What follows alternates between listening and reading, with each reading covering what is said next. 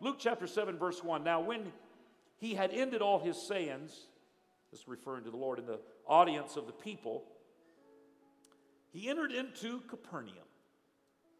And a certain centurion's servant, who was dear unto him, was sick and ready to die. And when he heard of Jesus, he sent unto him the elders of the Jews, beseeching him that he would come and heal his servant. Most likely he was now over in Caesarea Maritime, which is a city over on the coast. It would have been quite a journey from Capernaum. And when they came to Jesus, they besought him instantly, saying that he was worthy for whom he should do this, referring to the centurion. And then the elders of the Jews, reported to Jesus about this centurion by saying this: for he loveth our nation, and he hath built us a synagogue. Then Jesus went with them, and when he was now not far from the house, so he had traveled quite a ways, the centurion sent friends to him, saying unto him, Lord, trouble not thyself, for I am not worthy that thou shouldest enter under my roof. Wherefore neither thought I myself worthy to come unto thee. Explaining why he sent the elders of the Jews to go and make this request. He didn't feel like he was worthy to even approach Jesus. But say in a word, and my servant shall be healed. You just speak the word only, Jesus, and my servant shall be healed. For I also am a man set under authority, having under me soldiers. And I say unto one, go, and he goeth, and to another, come, and he cometh. And to this servant, do this, and he doeth it. When Jesus heard these things, he marveled at him, and turned him about, and said unto the people that followed him, I say unto you, I have not found so great faith, no, not in Israel. And he spoke the word, and the servant was healed. I'd like to speak this morning on this subject, the salvation of a certain centurion. The salvation of a certain centurion. Would you bow your heads and pray? Lord, we are thankful for your blessings and for your anointing. We're thankful for your presence, thankful for people that have made the sacrifice to gather in your house today. I pray, Lord, that their time would be redeemed by the word of God lodging in their hearts and minds, and the Spirit of the Lord just surrounding us like a sea and lifting us up to a higher place. I thank you, Lord, for your love and your mercy that draws us together. And I pray, God, that your word would change us in our minds and in our hearts today. We ask these things in Jesus' name. Everybody said amen. Amen. You may be seated. Thank you for standing. The salvation of a certain centurion. Luke describes him as a certain centurion. Interesting enough, because Luke not only wrote the book that is titled in his name, but he also wrote the book of Acts, where we also read about another centurion in the 10th chapter. It's interesting when we think about a centurion having great faith. You have to realize and remember that a Roman centurion was a professional executioner. A Roman centurion was a killing machine. The Roman army, the legions of Roman armies, their forces had conquered the then known world. They were a fierce bunch, to say the least. They were not people that were timid. They were not people that were fearful. They were people that intimidated others. They were warriors. And you did not rise to the level of being a centurion unless you were particularly skilled and had accomplished all of your necessary assignments as a soldier in the Roman army. You had been elevated up to the point of becoming a centurion, person who was over at least 100 people, an individual who oversaw the execution of numerous people in numerous places. Suffice it all to say that if a centurion can be saved, then any of us can be saved also. If a Roman centurion in the time of the ministry of Jesus in this Holy Land area could be saved, then you and I, regardless of our past, regardless of our mistakes, regardless of the wrong choices, wrong decisions, and wrong turns that we may have taken in life, if God can save a Roman centurion, He can save you and I. He can save that husband that you don't think cares about God. He can save that wayward child who may not be serving God this morning, but God is still working on their heart. He can save that relative. He can save that friend, that co-worker. It matters not what water is under the bridge. There is a God, hallelujah, that can separate the seas and create dry ground to walk on. I'm so glad anybody can be saved. If you don't believe that, just look at your own life. How many of you this morning, maybe we should vote, because I think it would be overwhelming. How many of you are amazed this morning that God saved you? Would you raise your hand? That's enough evidence right there, beyond a reasonable doubt. I'm amazed that God loves me. I'm amazed that God allows me to preach the gospel. I'm amazed that God allows us to sit in heavenly places. I'm amazed that God allows us to come together and to sing praises that glorify Him and allow us to be able to feel His anointing and His power and His love and His Spirit, and to know that we walk among angels, to know that God, hallelujah, has redeemed us and saved us. We are a privileged people. That's why we shout.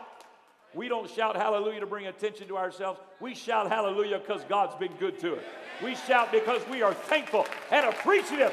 We don't deserve to be here, but God has brought us a mighty long way. Thank you, Jesus. But in studying this Roman centurion, it appears that there is a path that this Roman centurion followed that I believe could perhaps be a path for each and every one of us. The very first thing that we notice as we read this story, this brief account of this centurion, in this particular passage, his name is not given, just describes him as a certain centurion. But we know that based on the report from the Jews, and you have to remember the Jews hated the Romans, they were occupying their land. For them to give a good report of a Roman centurion, there had been significant acts that had been done by this centurion so that there was this much favor with Jewish leaders. One of the things that we read in this account is that he built them a synagogue. Now, just a few weeks ago, we were over in Israel, and we were in Capernaum, and we were at this synagogue. In fact, they may even have some pictures that they're going to show you. But as we walked around and looked at this synagogue, they had different plaques and different things that were written that sort of told about this story. And they believed that this was the synagogue that this Roman centurion built right here in the city of Capernaum. I think there's maybe some more. Oh, yeah, well, look at there. There's the Sister Myers and little Miss Sophia in full tourist mode. Brother and Sister Richie. And so as we walked around this synagogue, they had different little information areas where you could learn more about it. And so as we walked around and we looked more and more at this synagogue, we found that there was some insight that we were given reason to understand, and it became very interesting to us, and I want to share it with you today, and that is this. The Jewish historians and the Jewish leaders, we actually confirmed this with our guide when we were there.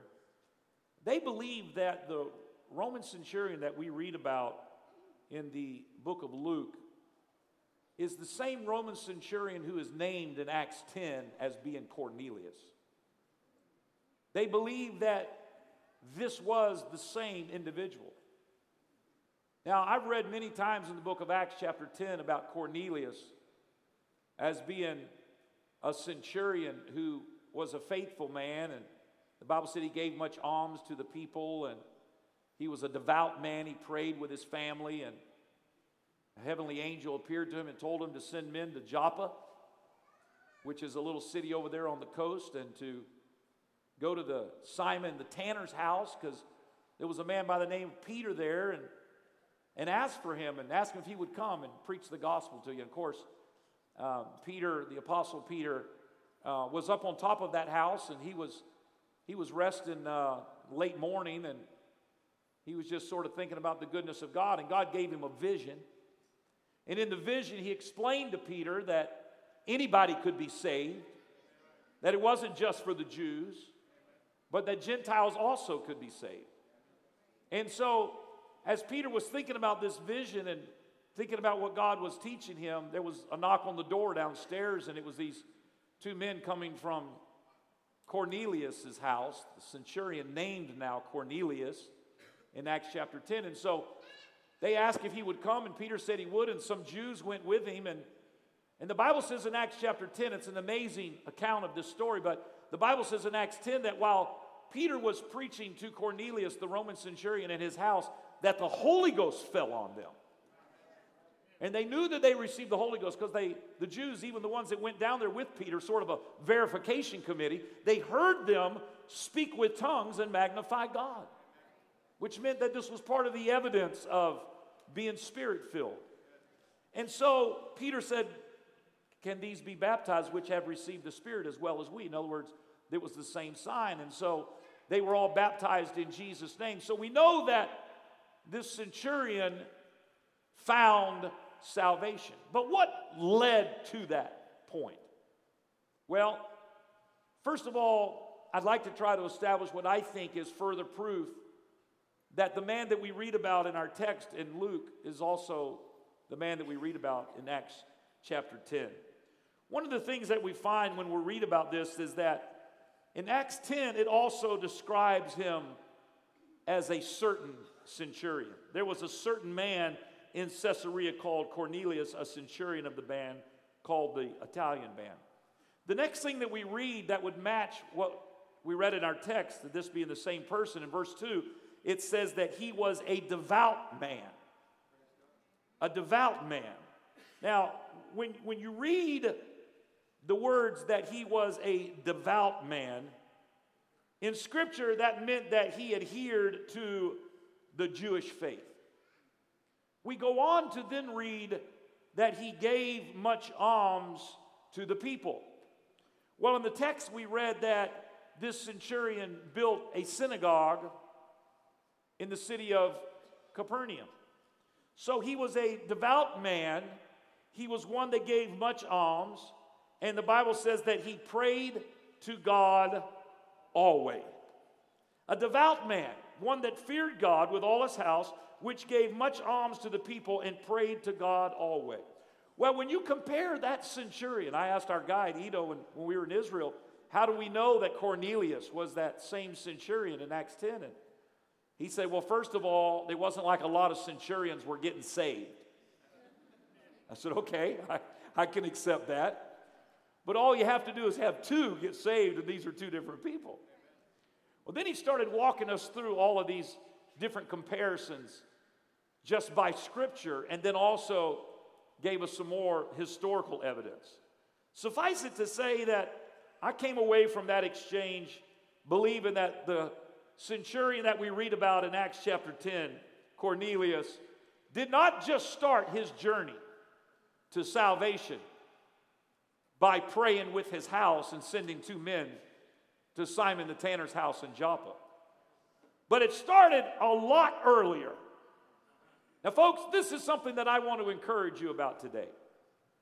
I don't believe that a person just wakes up on this day in the middle of June 2017 and says, I think I'll be saved today, and comes to a church. I believe that there's a lot of things that take place in our path before our heart is ready to say, Lord, I surrender, not my will, but thy will be done. There is a process. There is a path. And let me just say this, for those of you that are praying for unsaved loved ones, it's oftentimes invisible to the rest of us. But there is a heart that is changing. And there is a God that is working on the inside. And there are things that are going on that's leading us to salvation.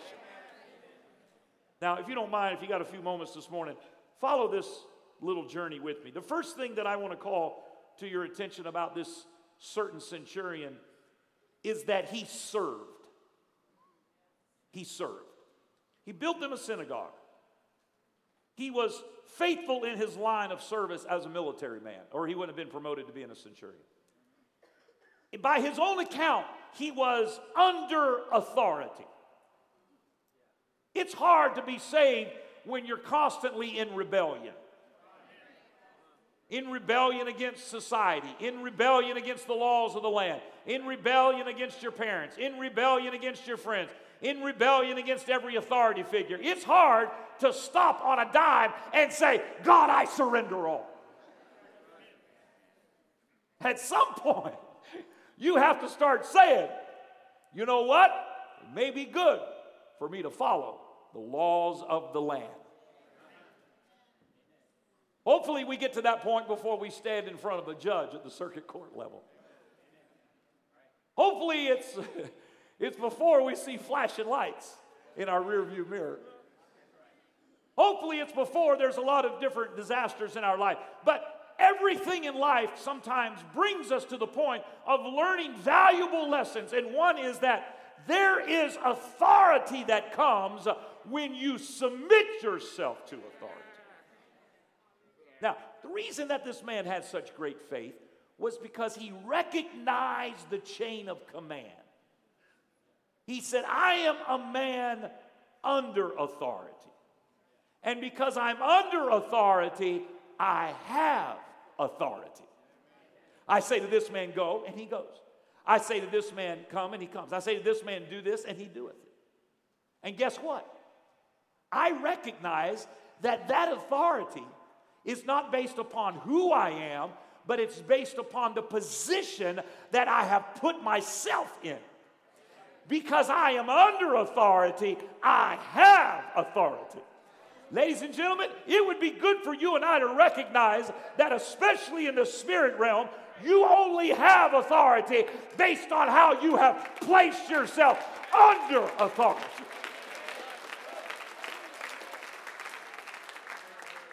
There's a lot of examples in the book of Acts, 7 sons of Sceva and Simon, the sorcerer and others who just wanted this power, who just wanted this authority. They didn't want to submit themselves to anybody or to anything, but they just wanted to buy it or they wanted to force it. And guess what happened when they tried to do that? You know what the enemy said? Paul, I know. Peter, I know. Jesus, I know, but who are you? Now, I'm going to tell you something. When the spirit world says, who are you? Let me interpret what that means. That's the spirit world saying, you have no authority over us. That's the spirit world saying, you are in over your head. And you know what happened to those 7 sons of Sceva?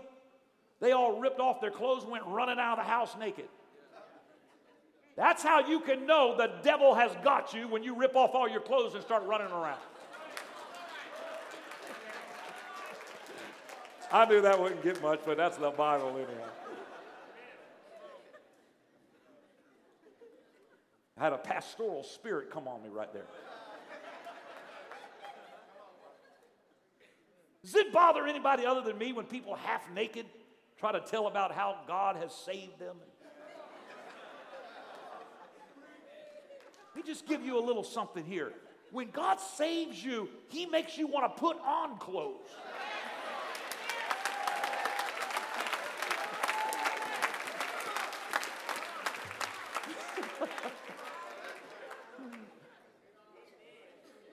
I ain't gonna have no church tell me what to do. I ain't gonna have no preacher tell me what to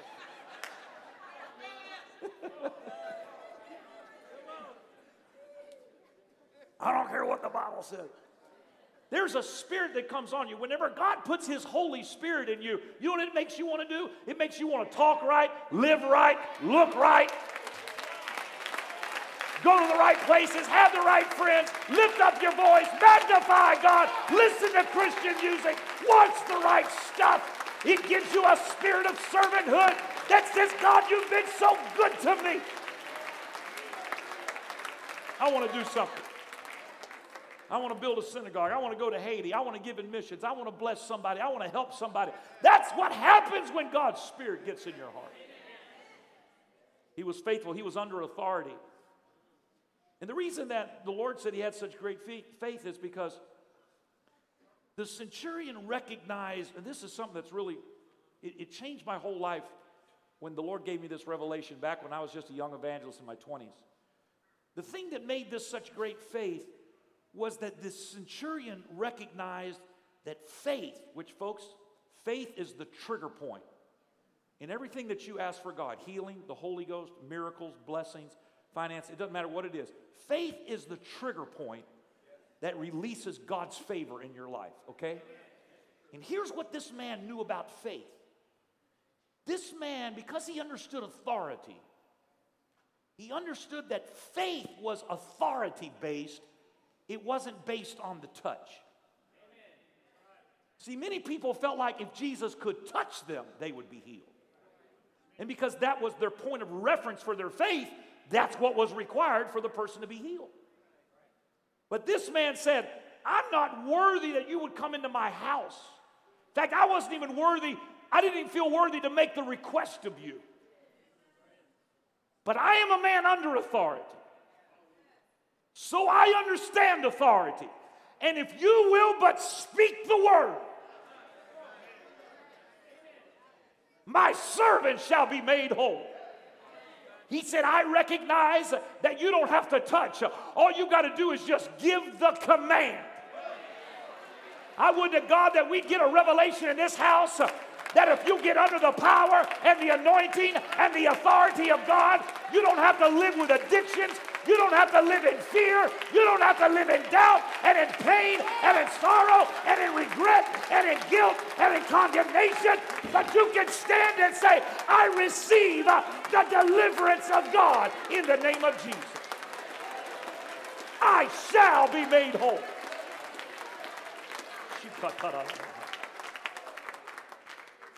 But that path starts through serving. Now here's what I believe. I believe that when people do good, that heaven takes notice of it. Long before they're saved. I believe that when people do good, you got to understand, a lot of people, they don't know how to be saved. They haven't been exposed to what you and I have. Their opinion of what church is, Pentecost is maybe based on something they've seen on television or based on a story maybe somebody told them. When I went to law school, my first year of law school, the students in my class used to ask me crazy questions. They would say, you're a preacher? And I would say, yes. Pentecostal preacher? Like, yes. They said, do you handle snakes? What? Why would I do that? I'm one of these crazy people that don't even believe in good snakes. I kill all snakes. Good, bad, spotted. I can't try to figure out if it's got triangles or something on it while it's... I kill all of them. The good, the bad, the ugly. I chop off their heads with a shovel, and I scoop it all up, and I throw it in the road, and I'll let 1,000 cars run over it.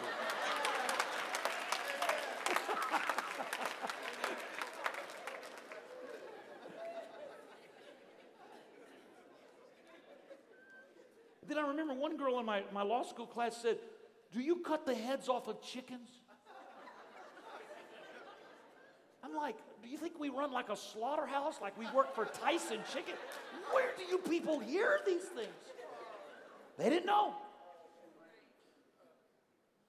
But I tell you what, I've met a lot of people that did a lot of good. And I think heaven takes notice of that. When someone has compassion for someone and they're willing to reach out and do good. There's a whole bunch of people, folks, that may not be saved right now, but in their heart they're compassionate. They're wanting to help situation in Haiti. They're wanting to work in third world countries. I'm glad that the Bill and Melinda Gates, with all their money, are trying to solve AIDS in Africa and trying to help deal with poverty and famine. And I think that's honorable. I think heaven recognizes that. I'm not saying they're saved, but I'm saying that there's something in the heart of a human being that's open to help people that are in a state of plight. That's honorable. This centurion, maybe he didn't know what to do. He was raised in Rome. He was a killing machine. But he built him a synagogue. He gave much alms to the people. He was doing what he knew to do. He was serving. And I don't know, but I think that laid out a path. I just want to say this to you. If you're praying for an unsaved loved one and they're not in this church yet, you ought to rejoice every time you see them just have an open heart. Because they're on a path. I said they're on a path. They may not be there yet, but they're building a synagogue. They're giving much alms. They've got a heart to help people. I've come to tell you that heaven's going to take notice of that, and there's not one idle deed that God doesn't record. And then that's further confirmed as we read more and more about this journey that this certain centurion was on.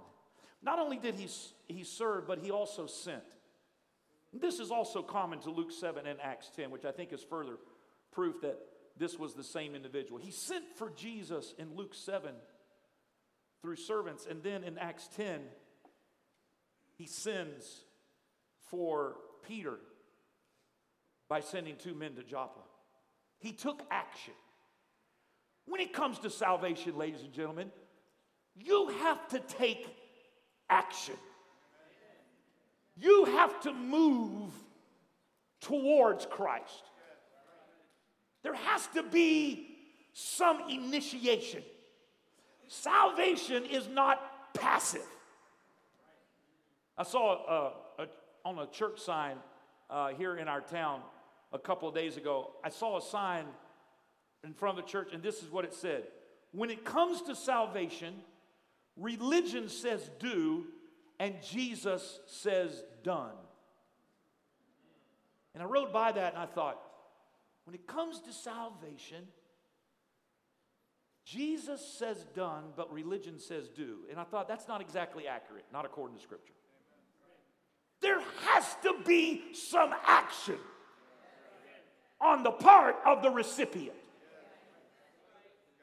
If you looked at the miracles, you'll see Barnabas had to cry out from the wayside. The lame man in Acts chapter 3 had to ask for help. The leper, Naaman, had to dip 7 times in the Jordan River. There had to be some initiation.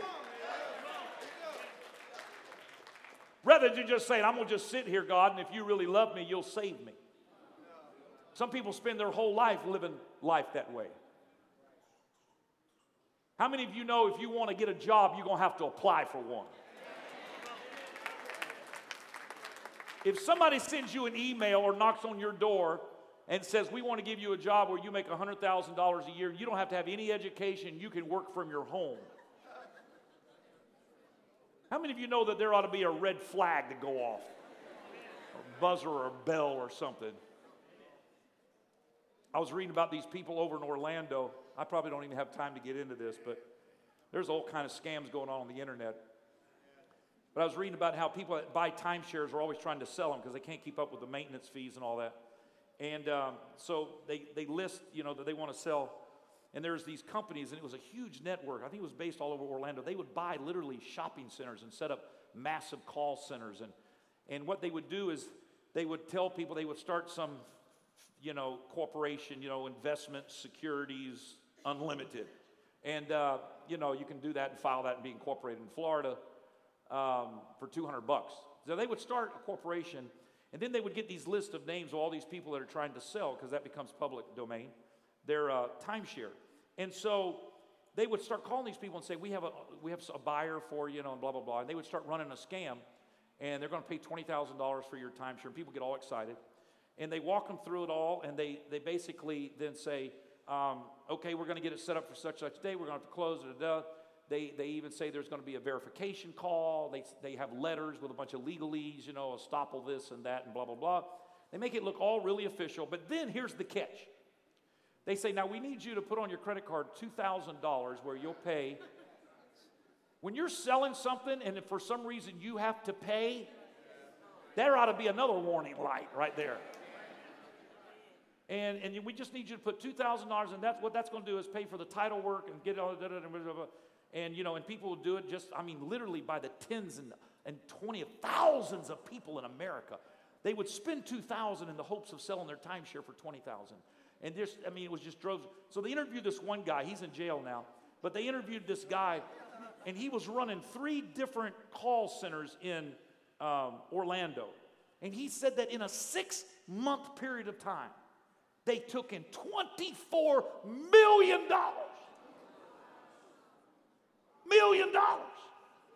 Scamming people on the internet, this and that, da-da-da. And a lot of times he says, the reason that we were successful is because, he said, we initiated it. Once we found out that they wanted to sell, we would initiate all the contact. It took all of the fear out of having to try to sell it in an active way. They could stay in a passive position, which is what we all like to do in our human nature. And they didn't have to put themselves out there. We went after them. Ladies and gentlemen, that's what the enemy does. Can I tell you that the devil is trying to scam you? He's trying to convince you that sin is going to be some sort of a blessing, that sin is going to be a better way to live, that sin is a big ripoff. Sin is going to leave you miserable and broke and hurting and in despair.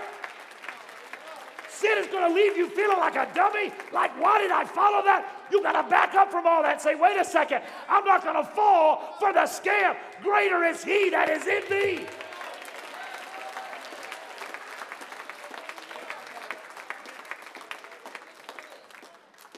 So while in our human nature, we want to stay in a passive role and say, well, if God really loves me, he'll come back here to this pew and he'll sit down here right next to me and put his arms around me and give me a neon light that says A, B, C, D, and E. And while we stay in a passive place, the enemy's constantly pursuing. This man sent. He stepped out of his comfort zone and he sent. He made an attempt to touch Jesus. He didn't feel like he was worthy, but he sent men. He initiated the process. Ladies and gentlemen, you have to initiate. The disciples of John in Acts chapter 19, they had to obey and be baptized. They could have said, well, we're already disciples. We're disciples of John. When Paul came preaching to them in Acts 19, they were disciples that he ran into at Ephesus. They could have said, well, we don't know anything about this. You're talking about we got to get baptized again in Jesus' name? We don't know what you're talking about, Holy Ghost, Holy Spirit. What are you talking about, Paul? But they obeyed. They were baptized again, and when they were, the Holy Ghost came on them. Cornelius had to send for Peter to be in obedience to the heavenly vision. The crowd in Acts chapter 2 had to gather around the upper room and inquire and ask the apostle Peter, what must I do to be saved? I'm thankful that people are still asking, what must I do to be saved? People are still sending messages up to heaven through their prayers and saying, God, I'm tired of living like this. I'm going to tell you what, you can, in your prayers, tell God exactly how you feel. I'm tired of living like this. I'm tired of being a loser. You have called me. I'm supposed to be a chosen generation, a royal priesthood. I'm supposed to be the head, not the tail. I'm supposed to be the lender and not the borrower. I'm tired of living life underneath all of this pressure and stress and strife. I'm ready to get on top of the curve. God, I need you to come into my life, and I'm going to make up my mind that whatever it takes, I'm willing to pay the price. You can go ahead and tell God all about it. He's not going to reject you for being too bold. Don't be afraid to initiate. Don't be afraid to sin. This is what he did. I got to hurry. My time's going. The next thing is that he spoke. Sometimes we're afraid to speak because we don't want to say the wrong thing.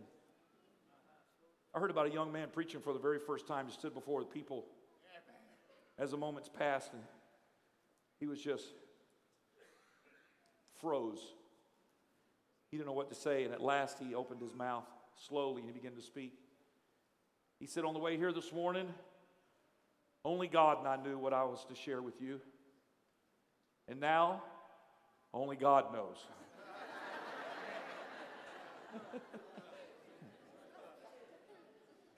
At a preacher's convention, a preacher got up and started his sermon with this sentence. I spent the best years of my life in the arms of a woman, not my wife. As the congregation gasped, he said, she was my mother.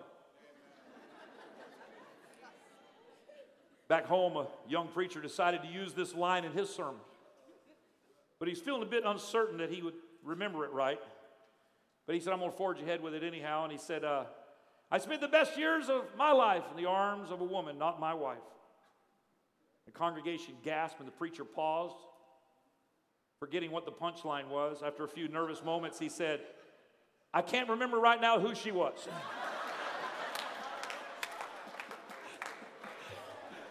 Not the right answer. I think sometimes we don't want to speak because we don't want to say the wrong thing. Sometimes people are even afraid to pray at the altar because I don't want to say the wrong thing. I often tell people, you can lift up your head and your heart and your hands and just speak out whatever's in your heart. It's okay. Whatever you say will be okay. But speak. Speak. The Bible says salvation is nigh thee, even in thy mouth. Speak. This is what this man did. He spoke. I think fear keeps us from speaking the promises. But you and I need to speak into the miraculous. We need to verbalize our claim in the Holy Ghost. I don't think we should just think the promises of God. I think we ought to speak the promises of God. Whatever you're wanting God to do in your life, I challenge you in the Holy Ghost this morning to start every morning when you get up. I don't care if it's when you're in the shower or whenever you're getting ready or whatever your routine is. You're eating cereal, breakfast, on your way to work. I want you to start speaking the promises of God. Saying, God, you promised me that I'd have this and that, and I believe you, and I believe your word. So I thank you in advance, God. I thank you for what you're going to do in my life today. I thank you that you're going to lead me to somebody that wants to know the plan of salvation. I thank you, God, that you're going to bless me. You're a blesser and not a cursor, Lord. And I thank you for it, and I speak it. You ought to speak every day, and you ought to say, I'm not a loser, I'm a winner. I am an overcomer. I am a child of God. Oh, I feel the Holy Ghost. You ought to speak it and say, I shall be saved. I shall be healed. I shall be delivered. I claim it in the name of Jesus.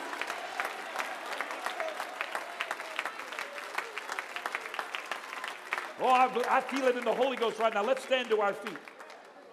I want everybody in this building right now. I want you to open your mouth. And I want you to begin to speak the promises of God. Would you do that right now? All over this building. Lift up your hands, lift up your heart, and would you begin to speak whatever you want God to do? Lord, I receive it right now in the name of Jesus Christ. I'm not going to sit here on the sideline and die, but I'm going to come to you. I'm going to approach the throne of grace. I'm going to speak the word with boldness. I claim my salvation. I claim my miracle. I claim deliverance. Hallelujah.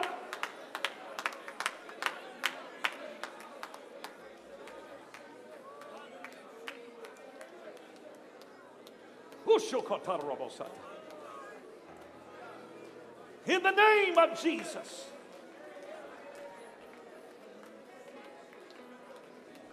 Speak forth the promises of God right now. I shall be saved. I shall be saved. I shall be saved. You may be like the centurion Cornelius and not feel like you're worthy to come to the Lord. But the Lord is saying to you, come and dine. The Master called and come. You can call out to Him this morning.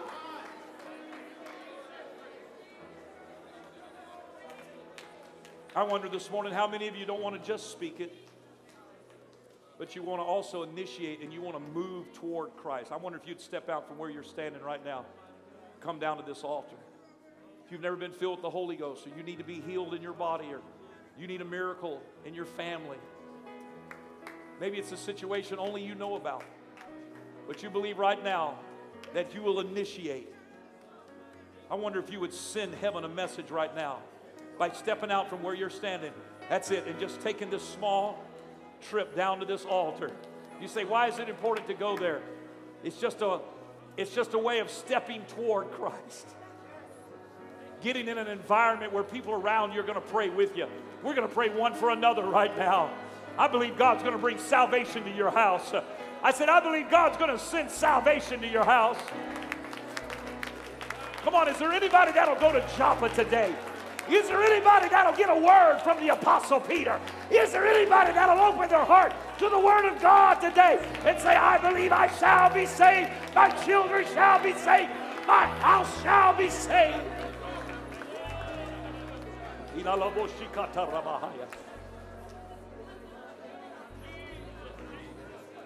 Thank you for coming. People are still coming.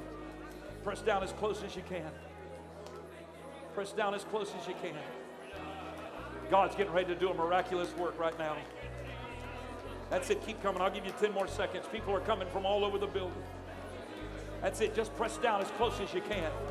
There's something powerful about this. The Bible said if 2 or 3 will gather together, they could ask in my name and it shall be done. Come on, the Bible said 1 can put 1,000 to flight, but 2 can put 10,000 to flight. There's something that happens exponentially in the Holy Ghost when God's people get together. That's it. Now I wonder, under the anointing of the Holy Ghost and the boldness of the Spirit of God that is upon this place today, I wonder if you would lift your voice right now. And would you begin to receive what God has for you? I receive it in the name of Jesus. I receive my miracle right now.